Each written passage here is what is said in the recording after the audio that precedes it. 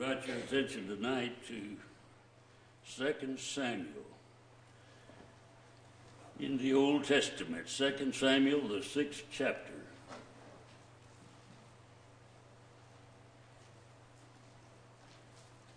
And I'll begin reading at verse 1 of 2 Samuel 6.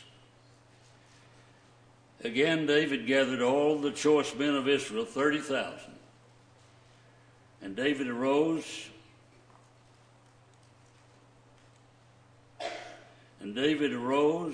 and went with all the people who were with him from Baal, Judah, to bring up from there the ark of God, whose name is called by the name the Lord of hosts, who dwells between the cherubim. So they set the ark of God on a new cart and brought it out of the house of Abinadab, which was on the hill, and Uzzah and Ahio, the sons of Abinadab, drove the new cart. And they brought it out of the house of Abinadab, which was on the hill, accompanying the ark of God, and Ahio went before the ark.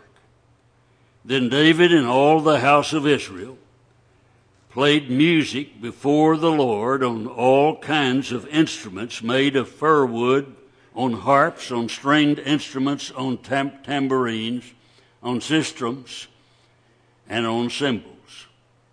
And when they had come to Nashon's threshing floor, Uzzah put out his hand to touch the ark of God, and took hold of it, for the oxen stumbled.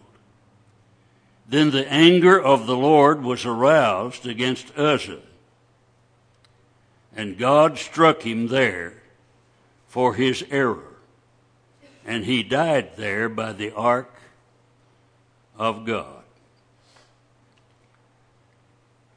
You know, the disposition many times is when we read this story, that we have some, at least, compassion for Uzzah. And I'm sure many people think that the Lord was unfair to Uzzah on this occasion, because just on the surface of it, if this is all you read, if this is all you see, that seems like such a little thing, as many people would say. And he was trying, in his own mind, evidently, he was thinking, well, I'm going to keep that cart from falling off of that ark from falling off of that cart. So he may have had good intentions, but he still died as a result of taking hold of the ark. But when we look at the whole story, look at the teaching behind this, it is certainly understandable that of the consequences that he received as a result of what he did. That's what we want to look at tonight. And so let's begin at that. Well, in fact, before I get further on this, I might point out that David, he was there. He was part of this. David the king, he had a problem with it. Next verse 8 says, and David became angry because of the Lord's outbreak against Uzzah. And he called the name of the place Perez Uzzah to this day. David was afraid of the Lord that day, and he said, how can the ark of the Lord come to me? See, they were moving the ark back to its proper place. We'll say more about that in just a moment. So David would not move the ark of the Lord with him into the city of David. This happened for some time, evidently. He refused to have anything to do with this for a while. But David took it aside into the house of Obed-Edom the Gittite. the ark of the Lord remained in the house of Obed-Edom, the Gittite, 3 months. And the Lord blessed Obed-Edom and all his household.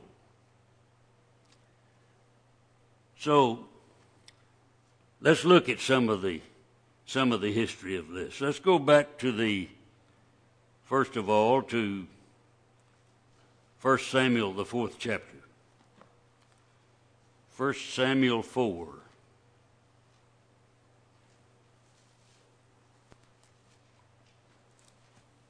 I'll find it here in a minute. 1 Samuel 4 at verses 10 and 11. Why was the ark not in its place the first time? That's what we're going to talk about first now. The Israelites were in battle. This is in the days of Eli, when Samuel was still fairly young. Eli was the priest of God, you remember. When when Samuel was just a child, his parents took him to the house of God, and they gave him to the Lord, as the expression was used.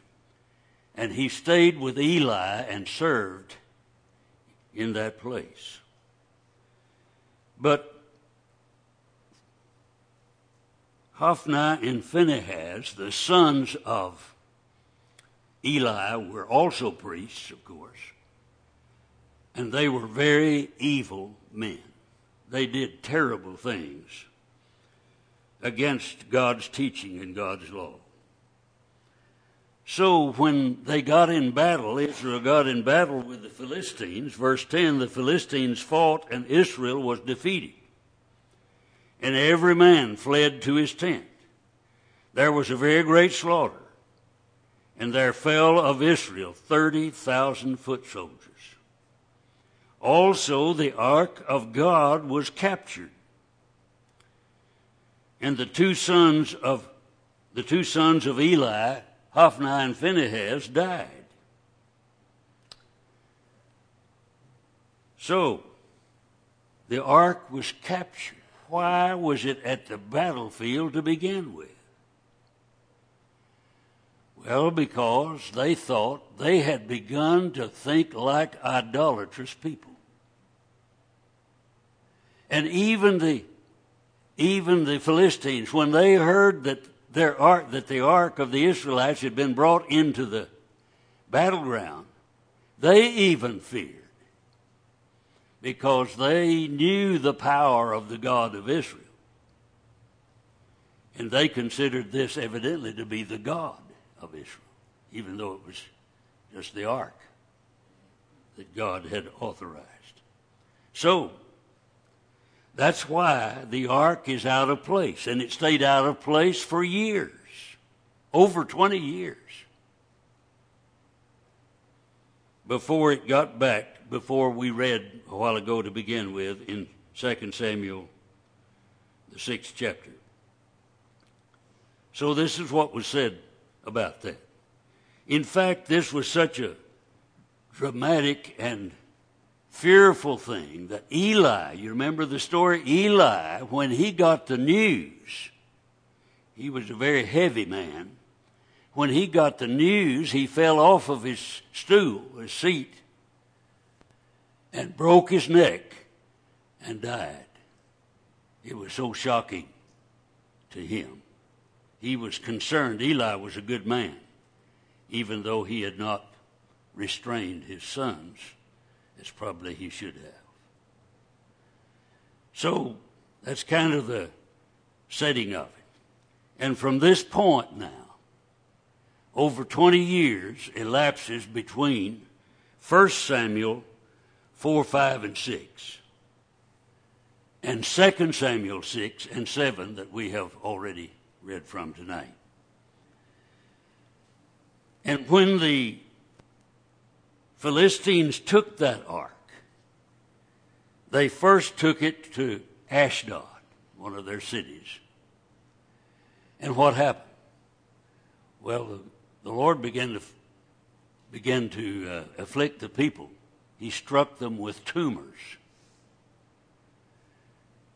And they weren't sure that their having the ark had to do with that, but they made a test on that and found out, yes, that had to do with their having the ark. So the people of Ashdod wanted to get rid of it, so they sent it to Gath. And the same thing happened there, and they sent it on to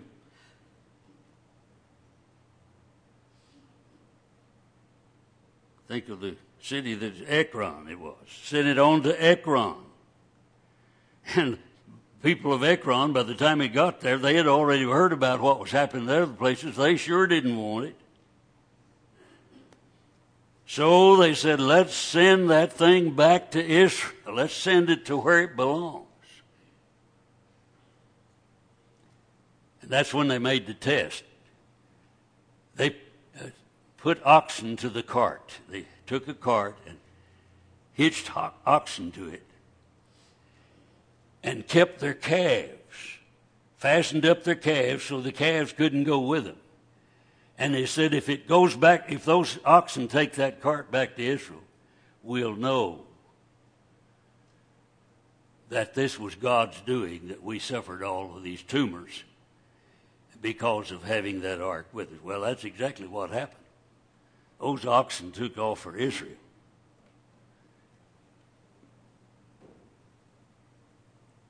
And so this was at least that much of the story.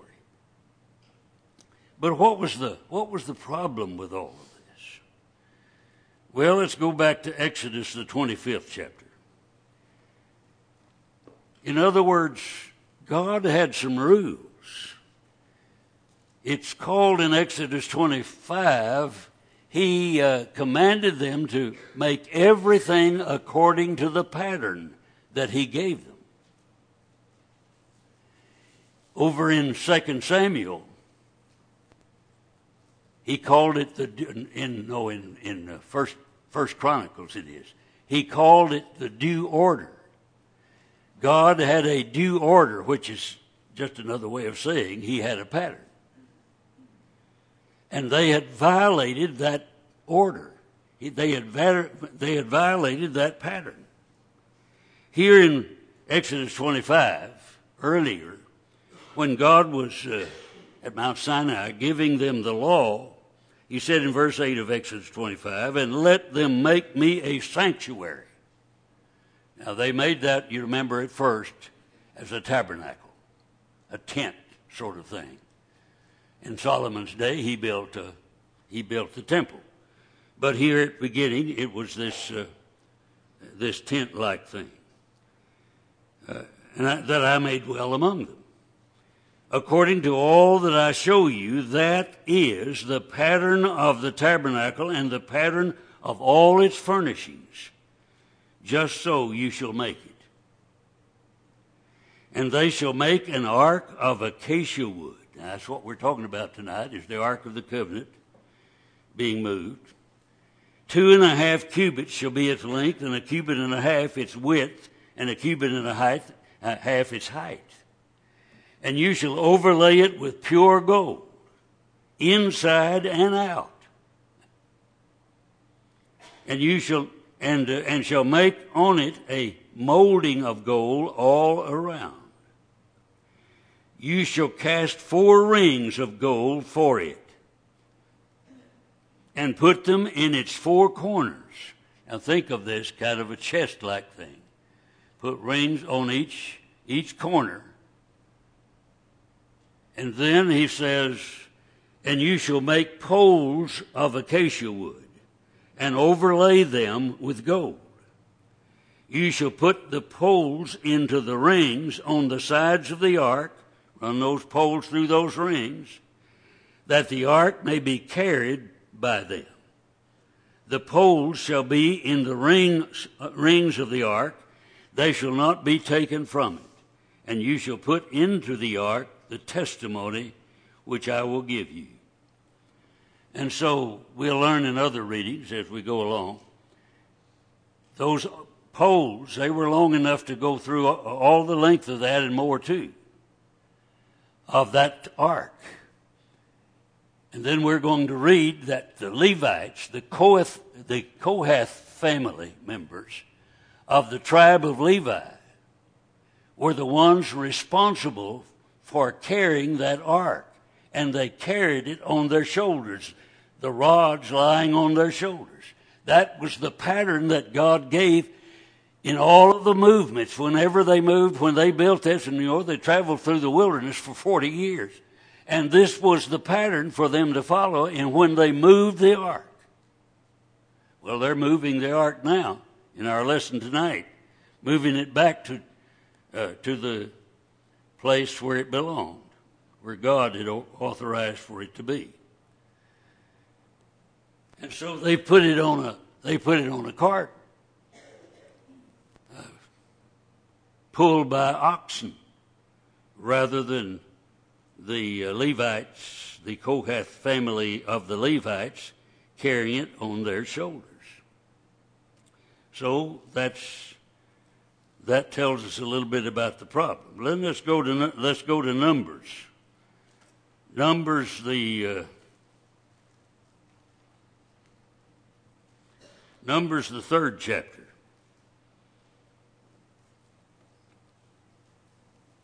Numbers, the third chapter, verses 29 to 31.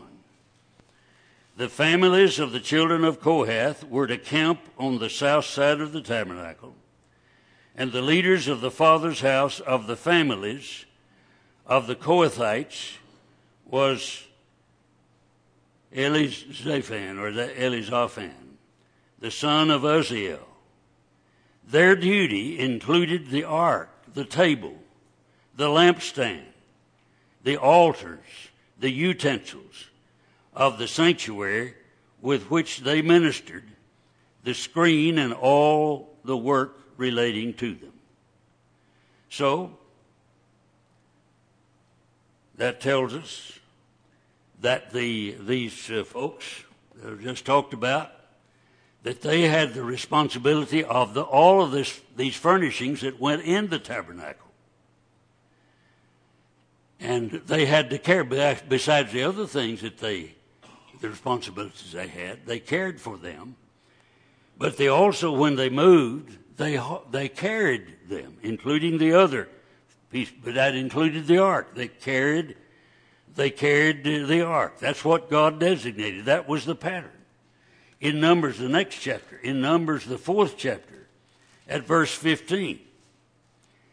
And when Aaron and his sons have finished covering the sanctuary and all the furnishings of the sanctuary, when the camp is set to go, see, they're going to travel there now, set to go, then the sons of Kohath shall come to carry them, but they shall not touch any holy thing, lest they die. Now, by the time we get over here to Samuel, they're all supposed to know this. They're supposed to know this pattern that they are to follow. And that's why this becomes such an important matter. So let's go to 1 Chronicles. You know, we have the books of 1st, 2nd Samuel, 1st and 2nd Kings, and 1st and 2nd Chronicles. Well, especially 1st and 2nd Chronicles includes a briefer history of the same period of time and the same goings on. Sometimes it is with a lesser amount of explanation, but I think there's some important things in 1 Chronicles 15 with regard to this that will help us understand more clearly what's going on here. 1 Chronicles 15 to verse 1. David built houses for himself in the city of David, and he prepared a place for the ark of God, and pitched a tent for it. That's what we've been reading about, the sanctuary or the tent, the tabernacle. Then David said, no one may carry the ark of God but the Levites, for the Lord has chosen them to carry the ark of God and to minister before him forever. And David gathered all Israel together at Jerusalem to bring up the ark of the Lord to its place. And in the history, you can go back and check it for yourself if you want to.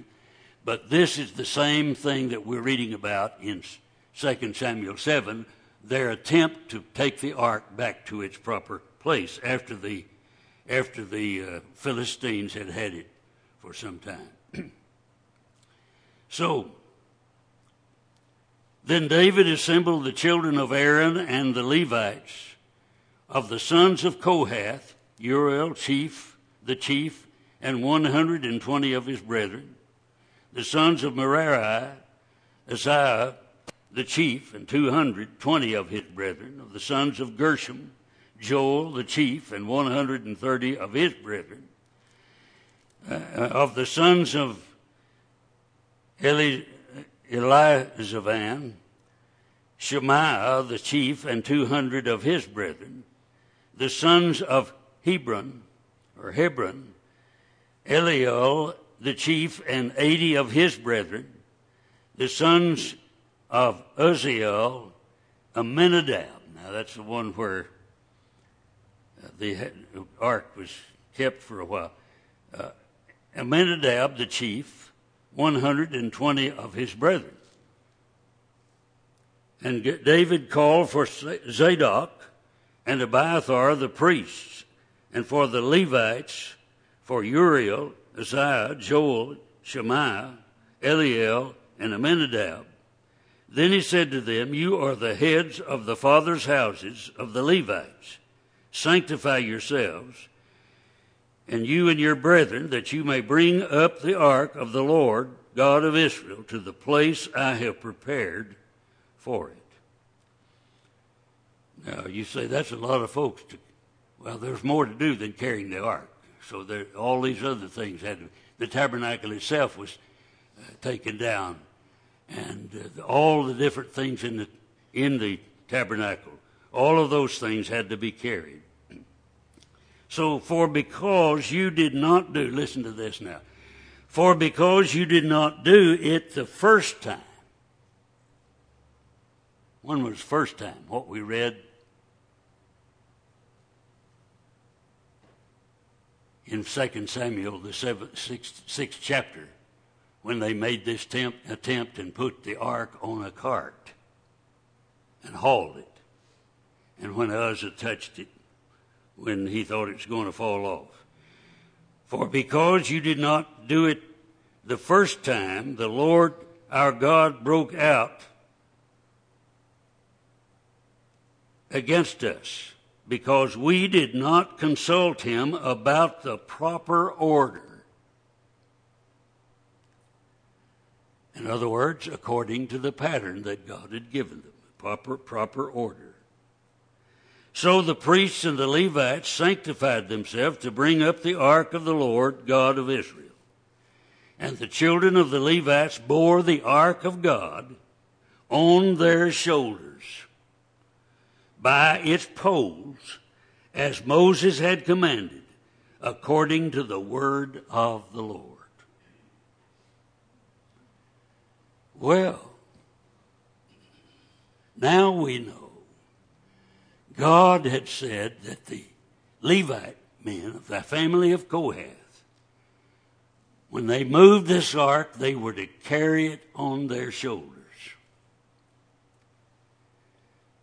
But on this occasion, when they brought it back, the first time, they didn't do that.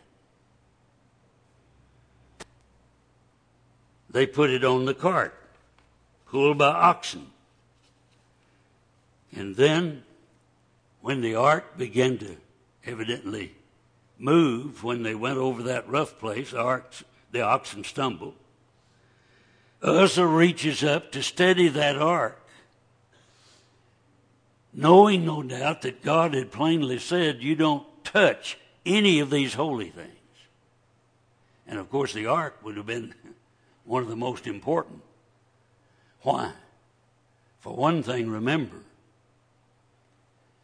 that the mercy seat had been made on top of that ark.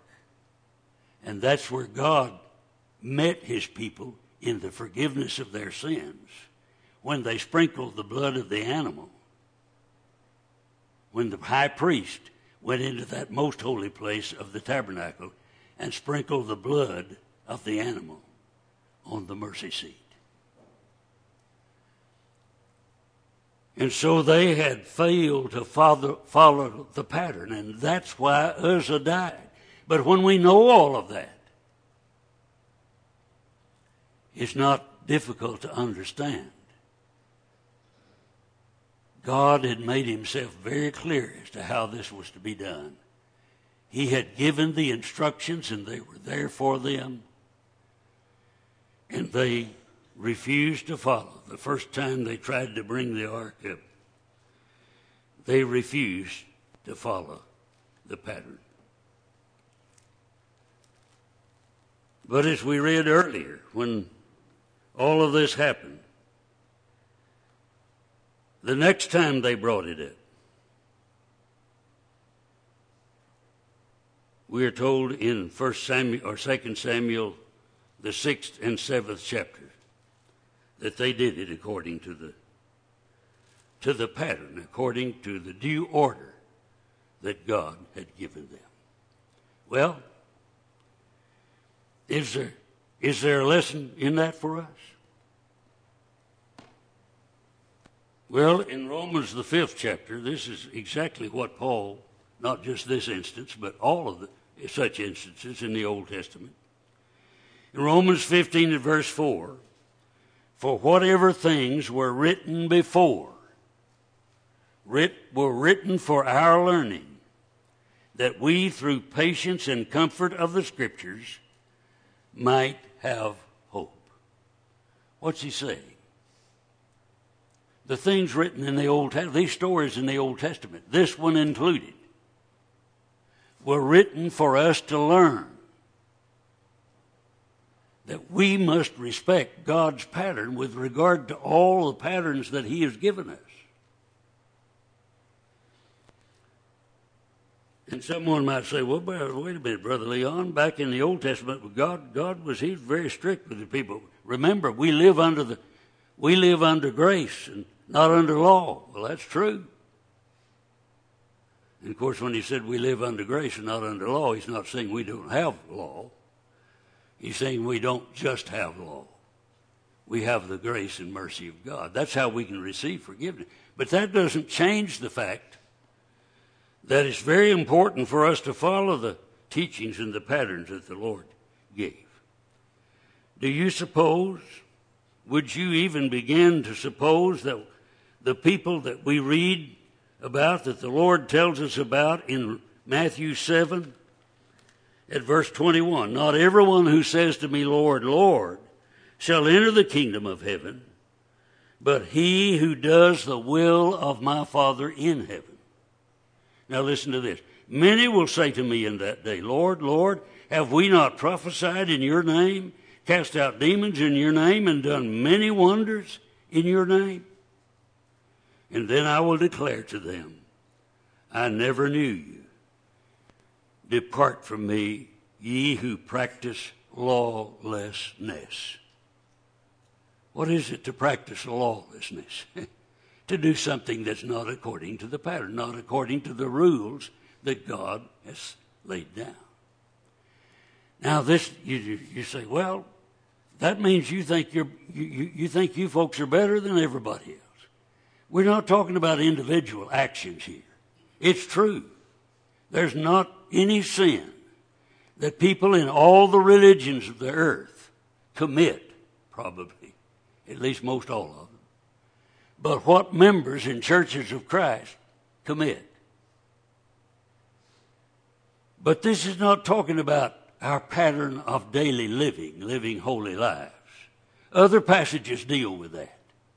This is talking about how the pattern that God has given us with regard to our salvation and with regard to his church and the activity, the work of the church and so forth. This is the principle dealt with here. That was dealt with it. He wasn't talking about what some individual Israelite might do out here. He would have to suffer when Achan stole the gold bars, you remember. And he and his family were destroyed by that. Well, God dealt with him, but he didn't destroy he didn't bring that on the whole nation, you know. That was something that particular individual suffered. And so we're talking about here his order that he has established for how he saves us and for the relationship called the church in the New Testament and its organization and its work and so forth.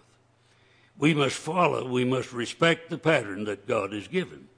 But somebody says, but he makes a difference for us today. Well, let me read a couple of passages in the book of Hebrews with regard to that, in New Testament times. In Hebrews, the 2nd chapter, here's what is said. Therefore we must give the more earnest heed to the things which we have heard, lest we drift away. For if the word spoken through angels is steadfast, and every transgression and disobedience received a just reward, how shall we escape if we neglect so great a salvation, which at first began to be spoken by the Lord, and was confirmed unto us by those who heard him? He says, how shall we escape? And later in the book of Hebrews, the 10th chapter, let me read to us just a little bit there. For verse 26 of Hebrews 10. For if we sin willfully, after we have received the knowledge of the truth, there no longer remains a sacrifice for sins, but a certain fearful expectation of judgment and fiery indignation, which shall devour the adversary. Anyone who has rejected Moses' law dies without mercy on the testimony of 2 or 3 witnesses. Of how much worse punishment do you suppose will he be thought worthy who has trampled the Son of God underfoot, counted the blood of the covenant by which he was sanctified a common thing, and insulted the Spirit of grace? For we know him who said, vengeance is mine, I will repay, says the Lord. The Lord shall judge his people. And let me say this also before we close. This doesn't just apply to other religions out here in the world. This applies to this church right here. This applies to all churches of Christ. For we know that there are many churches of Christ today that are practicing things that we believe, and I believe I can prove, that they're violating God's due order, God's pattern. I'm not saying they're not sincere and honest in what they're doing, but there are churches of Christ. There are churches of Christ that have their praise bands now. All of these people lined up with their musical instruments on the stages, on the pulpits, performing for the people in the audience in their services. And so this is not just a matter of other. It's a matter, it's something that's important for all of us. And so Jesus said concerning the Jews of his day, the day that he walked here on this earth, in vain they worship me, teaching for doctrines the commandments of men. And it throws a chunk in the wheel, maybe use that old expression. When people say, well, where does the Bible say not to it? Nothing is authorized of God simply on the basis that it's not specifically condemned in the Scriptures.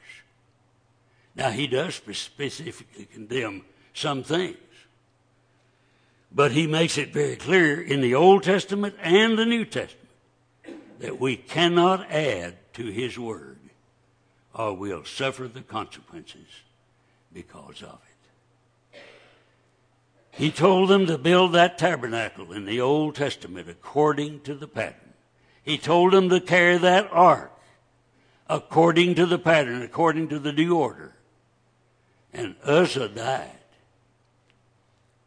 because he didn't follow the pattern. And the New Testament tells us that if we reject the mercy of God under the New Testament, our punishment will be worse than they received. That's what we read a few moments ago. So, John the Apostle in 2 John 9 says, whoever goes beyond and does not abide in the doctrine or in the teaching of Christ does not have God. He that abides in the teaching of God has both the Father and the Son. The question is, don't ever ask anybody, well, where does the Bible say not to do that?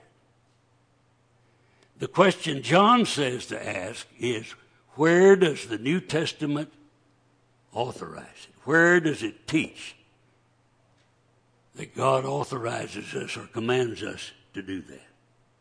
That's the question that must be asked. Well, where is the passage that authorizes a person to believe in Jesus, repent of sins, confess faith in Jesus Christ, and be baptized in the name of Jesus Christ for the remission of sin? We read some of that this morning. That's not hard to find, is it? There are a number of passages that teach that. Every passage in the New Testament. Now, don't misunderstand me. There are a lot of passages that mention only faith. But there's not one passage that teaches that we're justified or saved by faith only. But there are a lot of passages that only mention faith. There's some passages that only mention repentance. Does that mean repentance is the only thing? That's no. There are some passages that only mention confession.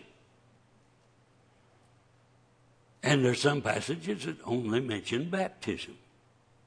I don't believe that baptism only can save you. That if you're just buried in water and you don't believe or you don't repent of your sins, that baptism will work anyway. No. It takes the whole thing. If you're subject to the invitation tonight, and the pattern for renewing, if we leave the faith and become involved in sin and we need to make public confession, come in repentance and prayer to God, as we pointed out this morning from Acts 8 at verse 22. If you're subject to the invitation of the Lord, come right now as together we stand and sing. There's a fountain free. 'Tis for you and me, and who pays to its spring. Is a fount of love from the source above, and He bids us all freely drink. Will you come to the fountain free? Will you come? 'Tis for you and me, thirsty soul. Hear the welcome call. 'Tis a fountain open for all. There's a rock that's cleft and no soul is left that may not its pure water share. 'Tis for you and me, and its stream I see. Let us hasten joyfully there. Will you come to the fountain free? Will you come? 'Tis for you and me, thirsty soul. Hear the welcome call. 'Tis a fountain open for all. Be seated.